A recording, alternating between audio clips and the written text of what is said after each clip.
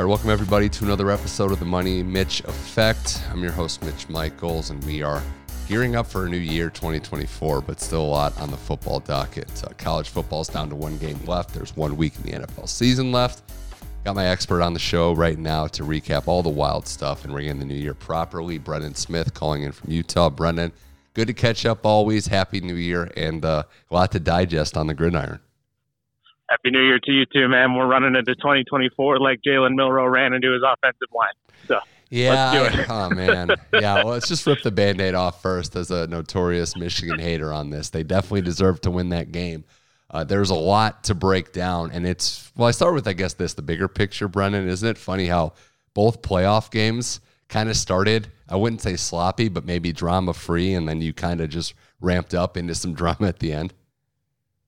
It's made for TV, man. I mean, that is the most, I think for me, the most memorable semi in the history of the playoffs so far. And obviously, both those games, just close down to the wire to the very end, nail biters. That's exactly what you want out of a 14 playoff. I might push back with just Georgia, Oklahoma. I hadn't thought about this, sure. So that's like the only one. But you're right; it's in that ballpark, and there's different ways to look at it. I guess from the start of that Alabama-Michigan game, the first thing that kind of stood out was just the chaos of starting, and we almost thought we were going to see another Michigan meltdown early with the pick that was called back, and then the special teams issues. But from that first drive on that Alabama scored, Michigan, for the better part of the rest of the first half and even for much of the second half, looked like they were the better team and they were physical up front. I think that was the first thing we kind of wondered, Brennan, was given how Michigan's schedule wasn't the hardest and what's happening to the Big Ten and some of these bowl games. I know everyone's not playing, but there were still some doubts there, and Michigan, for the most part, answered the bell and at least kept themselves in it, given what was happening in some of their offensive struggles. It's exactly what you said, man. It's strange to see an Alabama team kind of dominated on the front seven on both sides, honestly. Like, that offensive line and Blake Corum kind of leaned on them up front, and then there was the guys were winning one-on-one for Michigan to kind of keep Milroe off of his timing. And it's just, obviously, we're coalescing these conferences. These teams are moving around, and it's going to be a different landscape next year. But it was fun to see 4 teams, one from the SEC, one from the Big Ten, one from the Pac-12, one from the Big 12, at least as it currently stands, go toe-to-toe, because this has been so SEC-heavy for so long that it was awesome to watch Michigan kind of play the Alabama game and beat them at their own game. Yeah, and it was almost the classic Bama winning a game with, I don't want to say have no business in, but a game where they're punched around, and Saban's calling card to me is just stay calm, stay around, hang around, and then find a way to make plays late. And they were on that track, and a lot of that had to do with special teams, which we just say too, like, if Michigan would have lost that game, the first thing we're saying is how important special teams is and how that was the one area, the only area where they got thoroughly dominated last night. Man, it feels like, we always talk about hashtag college kickers, but it's like college returners, especially in these late games. It was everything, situations. Though, right? Like, it was returners. Yeah. It was it was this, I know there's a snap problems in Bama's side, but it was the extra point that wasn't held. It was kind of an interesting snap on the one he rushed. It was running into the punter that they didn't call. I mean, there was just disarray everywhere for them. Just chaos. I mean, yeah. The Rose Bowl brings the best and the worst out of you. That's a big stage. It's the flyover and the sunset and the stories there, man. And it was, it's fun to see. I didn't think that having Bama in the Rose Bowl, obviously, it's such a classic Big Ten Pac-12 matchup, but they delivered, man. I mean, it was a blast. It was, Alabama not being able to snap the ball was very weird. And, you mentioned that last touchdown, the fourth down play. I watched the All-22 camera angle online today. I saw Tim Hasselbeck's breakdown. If that snap is better, there's a chance that it's a touchdown, either a run wide or a throw. So, again, it's the little things that add up to all these big things. But you have to give credit to J.J. McCarthy in that final drive because, like a lot of people, I thought the game was not over, but I thought they were weakened given the sense that they had the turnover. They couldn't capitalize on it. The Michigan offense was sputtering. He was kind of the question mark for a lot of the offense of Michigan. He knew about the size in the running game, but when they needed to, fourth down in his own territory, he gets the touchdown, scores in overtime, and the legacy for McCarthy at Michigan keeps growing. I think that's the biggest thing. And what I kept going back to watching both those games last night is obviously in the playoff and then going to the next level, it always matters in those moments who your quarterback is. And he showed why he has the chops to be mentioned in the first round. And he really kind of calmed the offense and they went through the running game. They were really balanced. They were hitting passes in the middle of the field. And it just kind of showed, man, I thought Milroe might pick that up and try to Vince Young it a little bit, fake a throw and then run to the corner. But I think they were rushed in a way that an Alabama team usually isn't, because they were trying to make up for inefficiencies that we are not used to this team having. Well, I would also say that, this was not, and I think Saban would admit this privately too, this is not a Bama-loaded team like the past. Like, it's kind of incredible they made it here. And if one thing that stood out yesterday, Brennan, was how upset Georgia must be. Because I might argue they're still the best team in the country, right? Like, if they were in this I might pick them as the favorite. But, Bama getting here without the horses that they've had in the past, and, did give us what I think you would probably agree with, our most wide open playoff to date. And I think we saw it in the games yesterday. Yeah, we kind of bemoan NIL and transfer portal and everything else, but I think this is the kind of unsung benefit of that is the Alabama players that normally, were locks to be in Tuscaloosa, that talent spread out a little bit more evenly. And that's not to say they won't have 5-star after 5-star there. They have proven they can do that over and over again. But what we saw was a more even field because of the potential to move around that wasn't there 5 years ago. Well, Michigan gets the win there. The late game saw Washington beat Texas in a game that had a lot of drama late. Before we get to that, incredible scenes at that game. We even had Bevo there, which is nice to see a live steer on the sideline. But it started, and until the very end, the number one story in this game, Brennan, it was the Michael Penix show. He was electric again and again as an underdog, which seems to be the role these Huskies like.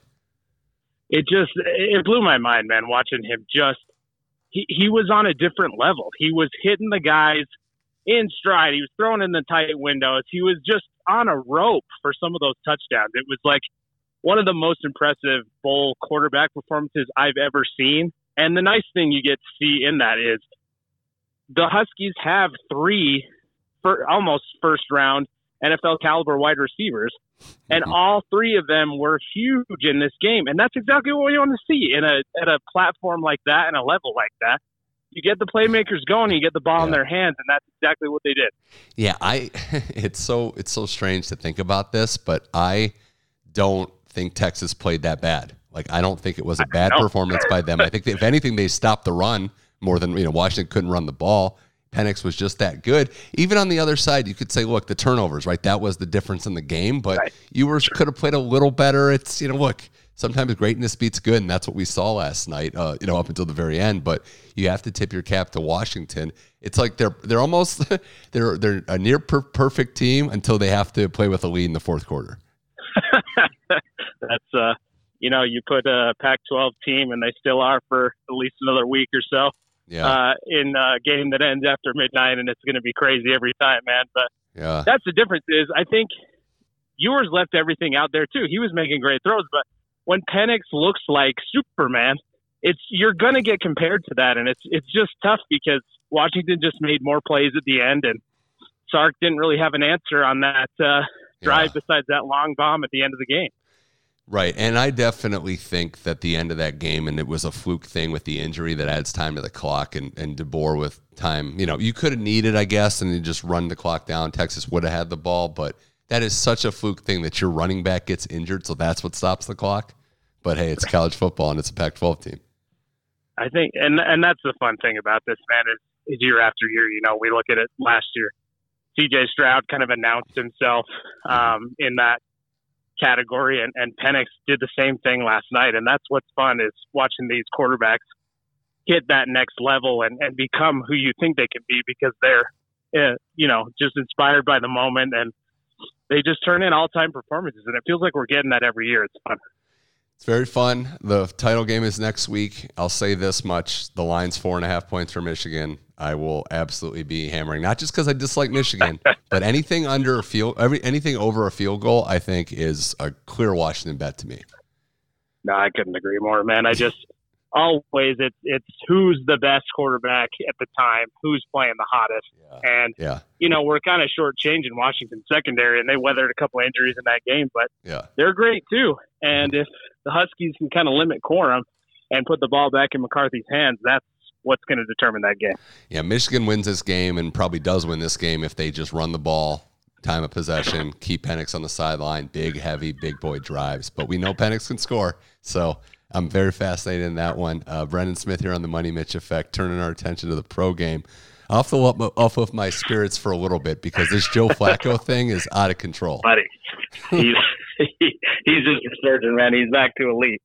I mean, the number of teams he has more touchdown passes than, and I know they're the bottom of the NFL, but it's still crazy given how little he's played this year and what's happened. And I know the Browns came up short on their division push because of the Ravens, which we'll get to, but giving the team and, my hometown, giving the city, which I was just in, that buzz and that chance. I mean, going into the playoffs, you'd have to think, given the uncertainties of some of the other teams, maybe more than half of the other playoff teams, the Browns are kind of a live dog, right? I totally agree, man. I think, obviously we're both biased in certain ways, but I truly think because of the veteran play in the NFC, the Rams are getting from Stafford, and in the AFC, the Browns are getting from Flacco. Nobody wants to play those teams right now. They're not on the juggernaut level, the 49ers or the Ravens, but both of them are kind of, they've found a pass rush. They can lean a little bit on the run. They're making big plays with their elder statesman quarterbacks, and I don't know, man. They're both scary right now. And the Browns, with that pass rush, that's what you need at the final 2 minutes of both halves in the playoffs. Yeah. That's what you want. Yeah, the concern being obviously Cooper, after his historic day in Houston, did not play the short rest with the heel. We hope he's okay there. Elijah Moore had a scary concussion. The Browns offense really, they were up big and nothing happened in the second half. But, getting those receivers healthy, and Njoku's been a stud, his best NFL year by a mile. But it really is the defense, too, that needs more credit. And it's a Jim Schwartz defense, but it's also the way they drafted Brennan and the way they got corners and their secondary right first, I think is kind of the modern-day NFL approach to it. So I'm pretty pumped to see where this goes. Now, in the AFC, it's going to go through the Ravens because, look, as another rival of mine, you can't hate on what they're doing because they just, every week it seems, they line up a team across from them that is a Super Bowl, AFC contender, NFC contender, Super Bowl contender, and they just mow them down mercilessly. And it happened again against the Dolphins. And they've found another gear in this offense. When you look at these Ravens teams have been great since Lamar's been there, but it's been a lot of he's running the ball. Gus Edwards is getting a few carries, and then he's thrown it to Mark Andrews. And I think, honestly, I love Mark Andrews, but his injury has opened up the offense in a way that I'm not sure if he was out there, it would open up. And that's not to slight him whatsoever, but now they're hitting, and Lamar is looking at every area of the field instead of just bailing it out to his favorite target. And Likely's emerging, and Flowers is great, and they're finding another gear at exactly the right time, and not to mention that the defense is playing at another level with Hamilton and all those other guys just kind of balling out.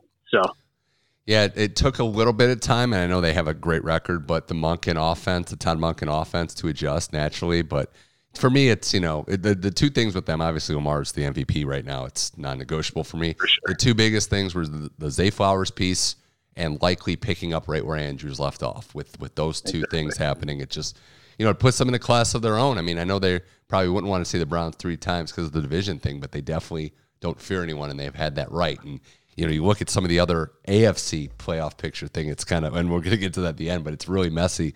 Given that the Dolphins lose that game, the Bills win, they have a showdown coming up.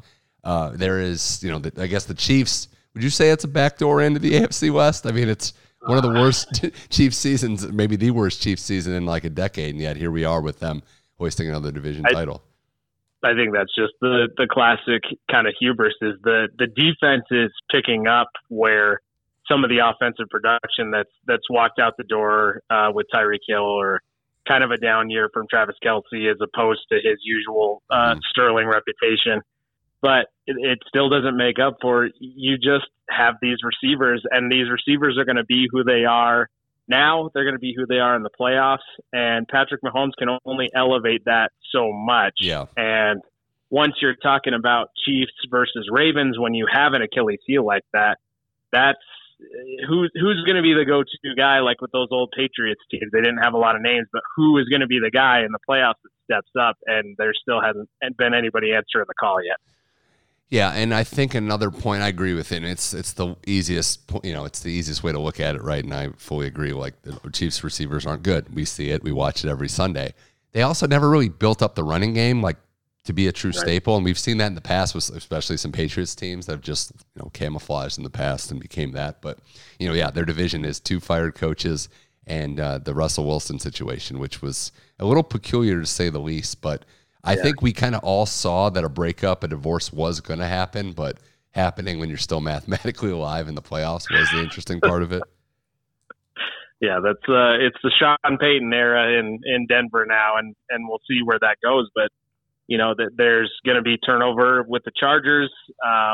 He'll be there for another year. The Chiefs are the Chiefs. So, and the Raiders under Antonio Pierce have found some life, if not evened out a little bit the last couple of weeks. But it's going to be interesting to see how they start over, especially with some of the quarterbacks we watched yesterday.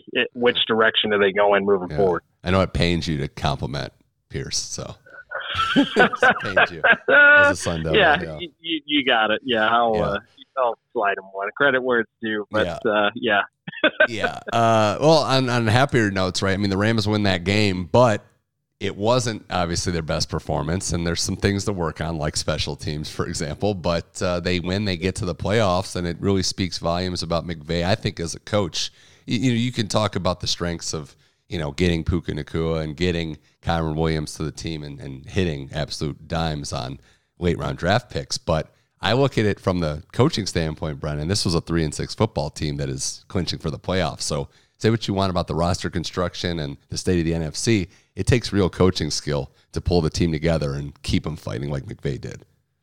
And it's obviously, like, I follow this team closely, and it's so cheesy to say this, but they honestly are playing together and for each other in a way that I haven't seen from a Rams team, especially not last year.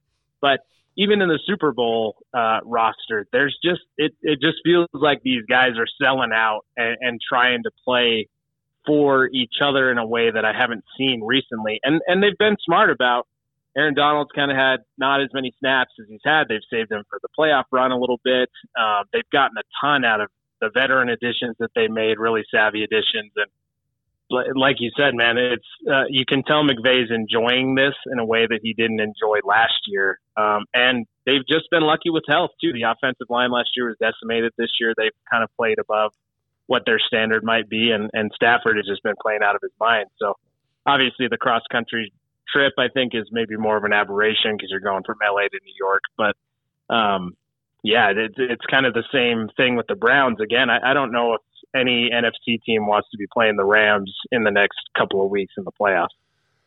Especially maybe a homecoming in Detroit, which would be, I mean, like Browns, Ravens, and Rams, Lions are like my 2 big wish list games for obvious storyline reasons. But no, I agree with what you're saying. And look, it is a down conference, and we all know that. But the Rams are again, like the Browns, a live dog, and they have a chance to get hot. And there's enough champions in that locker room still that know what it's like to go on a run. So that part's good.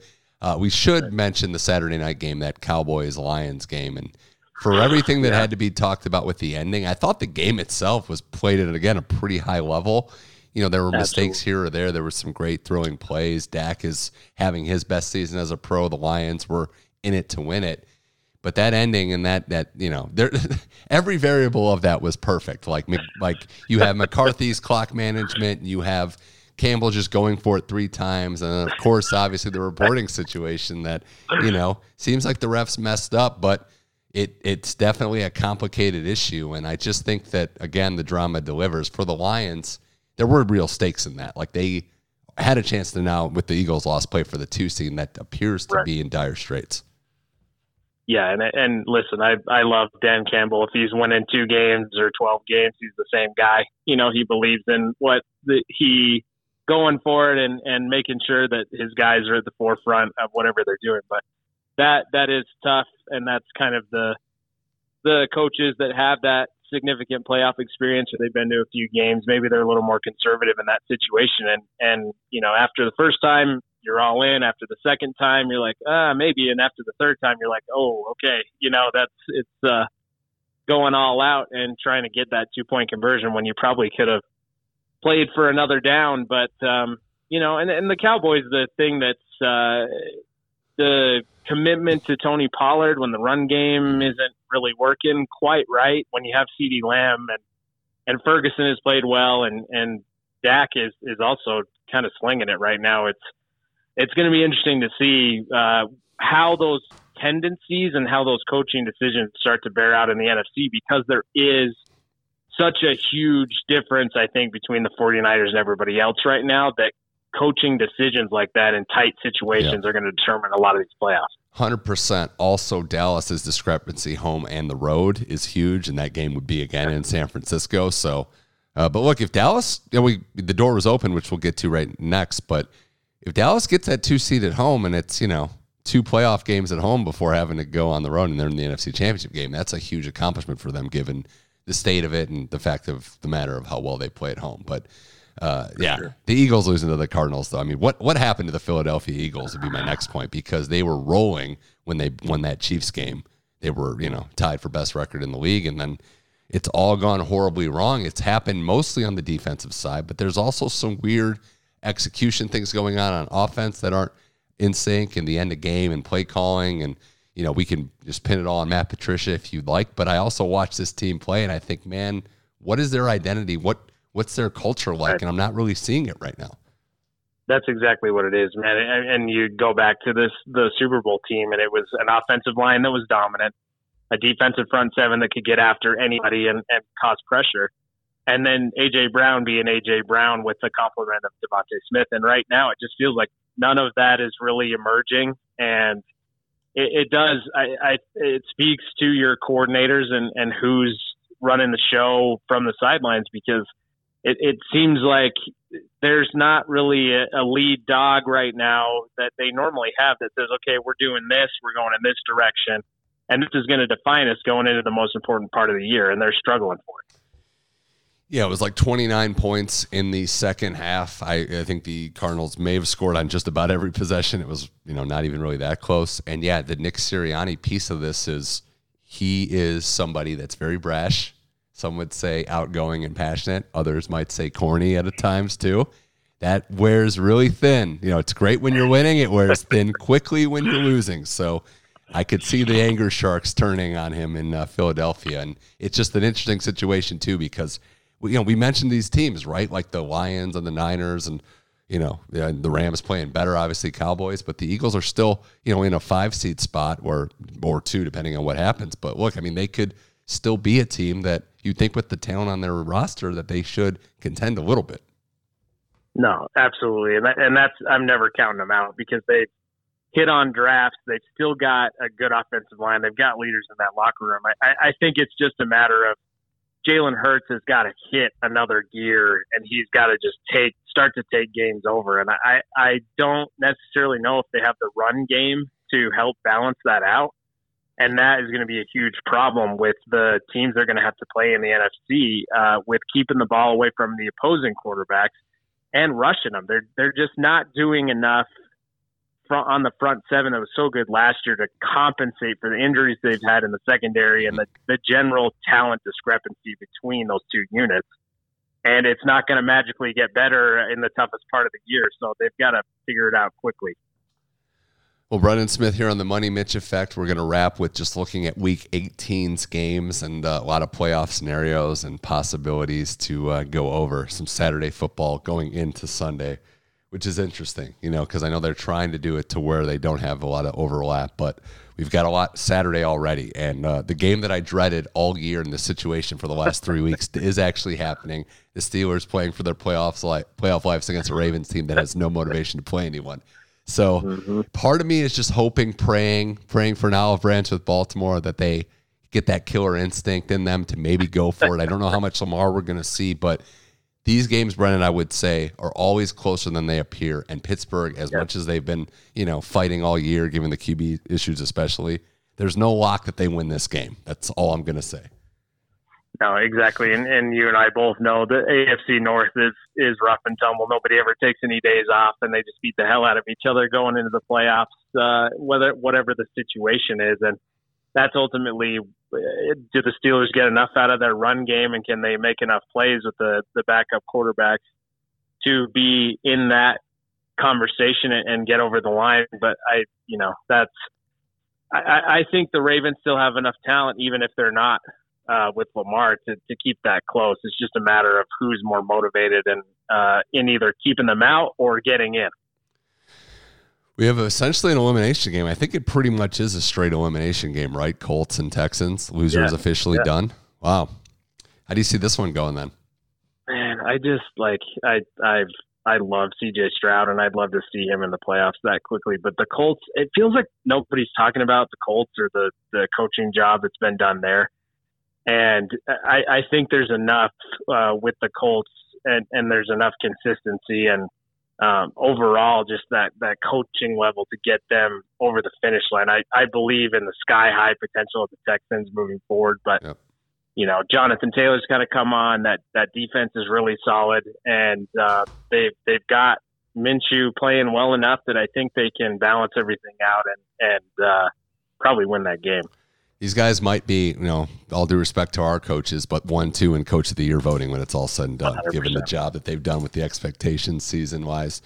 I would say the ceiling's higher for the Texans, but I'd take the home team in this one, given the Colts and the roster. And we'll see, though. The ceiling's higher because of C.J. Stroud, and he looked like he was back last week pretty good. Jaguars play the first 10 a.m. game on my list here, West Coast time for Sunday. And, Jaguars have to win. Right, they win in their end. We know that that's going to happen, but they could keep that door open for the Steelers, Bills action, which we'll get to. But they're playing a Titans team that it has not gone well for them, but they still have a guy in Mike Vrabel who, like you saw it today, like he does not want to lose. So, given the state of the Jaguars, this would be on my trap watch for sure. 100%. And this of anything that's on the slate in Week 18, this feels like we're going to sell out and do our damnedest to keep that other team out if we're not going. And the Jaguars were on the other side of this literally last year with the Colts to keep the Colts out of the playoffs. So they know what the other side of this is. And it's going to be interesting to see, especially how Trevor Lawrence's health has been. He's gutted out so many of these games, and they have a lot of talent on offense. But, the Titans are going to come out and punch them in the mouth. And I think they'll get it done, but it's wholly dependent on especially if ETN can run the ball and if they can spread the ball around a little bit and get some pressure on the Titans. Well, the NFC South, and I'm doing this by division now, and I'm looking at it this way. So the Bucs blew their chance to clinch the division last week. They get another one against the Panthers in Carolina. It's an interesting week for Carolina, obviously. The fact that the Falcons are still alive is crazy to me, but that just says a lot about it. The Saints can win, not get the division, but still be alive in the wild card. The Bucs have to win the division, though, right? Like they can't. This would be catastrophic, losing to the worst team in the league, Week 18. Yeah, I don't even think that's a possibility. They've got to win that game. The Panthers they're just down, man. And especially obviously what happened in the owner's box last week. It's just they're ready for Cabo, man. They're ready to start over. And obviously the Saints are the hottest team right now, and Carr has played really well recently. It's funny because if you listen to people talking about the Falcons, you think they were 0-16, but they're still in the mix and they still have the offensive talent to get there. It's just a matter of, the Buccaneers are playing the Panthers, and I don't think you need to think about it any harder than that. No, you definitely shouldn't. We try to keep it simple here too, but I guess for the 7th seed, do you see it going pretty straightforward, like the Packers win? They win that game and they get all the way in. The Bears have been playing a lot better, which is why I bring that up. But if the Packers were to lose, then it's all hands on deck chaos for that 7th seed. Yeah, I think that having that destiny and you have a seasoned coach in the floor with the playoff runs they've had, that's going to help steady them enough, I think, to get over the hump and get that seed. And Jordan Love has played really well recently. Speaking of young pass catchers that are stepping up, obviously the Reed injury hurts, but it feels like they're kind of starting to put some things together. And defensively, I think they have enough to limit Justin Fields, and they know what's in front of them. They know they can get there, and I think that's enough in this case. Yeah, the Saints would also need the Seahawks to lose. I mean, I think the Vikings are in that list as well, which kind of makes it interesting. Minnesota blowing their chance last week. It's total anarchy in that position. But I will say, we've seen upsets in this situation. Jordan Love playing a lot better. The Seahawks kind of falling out of it was tough, especially losing that game to Pittsburgh. I think they're going to do the reset, and I actually do think quarterback's going to be where they start. I agree, man. You look around in the NFC West and then everywhere at large, and Geno has been awesome, and he's was such a good story last year. But you look at the ceiling of the quarterbacks that are on the roster right now, and where Pete Carroll is in his career, and they can't really play caretaker quarterback anymore. They need somebody with a little bit higher upside, and I think that's where it's got to start, because you look at the 49ers where they are. The Rams have hit on those draft classes, and the Cardinals are going to have really high picks plus healthy Kyler Murray next year, and it's just kind of time to start over there. And again, hat tip to Geno, but that's the name of the game. Well, would there be anything more 2023 NFL season than the Bills-Dolphins Sunday night game being Buffalo playing for the 2 seed or being out of the playoffs? Because there's a realistic possibility that happens if Jacksonville and Pittsburgh win. That's unreal, and it's two teams. Like, the Bills are so Jekyll and Hyde right now, and I thought 2 weeks ago when they just came out and looked, they were hitting on everything, every cylinder they were doing well, and then last week it's kind of like, where did that team go again? You're going to need the Josh Allen heroics, and the Dolphins know where they're at. They have those huge injuries on the thing. front that's seven the thing, that's man. Hold them back. Yeah. I would have been ready to pick Dolphins today pretty clearly 4 or 5 days ago, regardless all the scenarios and outcomes. I mean, Bradley Chubb, which you can clearly have a discussion about why he's in the game down 30, but that injury, Phillips is out. Like, there's just so much there. The receivers too. And I know I'm playing with fire with Buffalo because they are Jekyll and Hyde, as you said, but I think the consistency and how this rivalry has gone, not just this year, but in the past, I like Buffalo in this one. I agree totally. And that's exactly what it comes down to is you have so many injuries on the front seven, and you need to either contain Allen or have somebody that can bring him down. And he'll kill you if you're sending extra blitzers and he has a little bit of time to move around and look downfield. And that's what the problem is now, is trying to manufacture that against a quarterback like him is going to be a struggle. Well, it's insane. We got the football season finishing up. The Browns are in a meaningless Week 18 game with a playoff position pick. It's like crazy to me. But no, it's exciting looking ahead to the 2024 playoffs and what we have in store. But Brennan Smith, always a pleasure talking football with you. Won't be the last time for sure. But thanks for coming on the Money Mitch Effect. Of course, man. We have a blast. Got some good football left, and everybody enjoy it because it's running out of those Saturdays and Sundays, and it's going to be a long, cold winter. So let's soak this in. Let's definitely soak it in. That was Brennan Smith on the Money Mitch Effect. This podcast is on all your podcast platforms. Go to Apple, Spotify, SoundCloud, wherever you get your podcasts. Follow me on Twitter at MoneyMitchM21 and check out the Money Mitch Effect Facebook page as well. We're back next week. More football to discuss. We'll have the final playoff picture in the NFL and react to the college football national championship game. You're not going to want to miss that. For Brennan Smith, my name is Mitch Michaels. Thank you for listening to the Money Mitch Effect, and keep enjoying sports.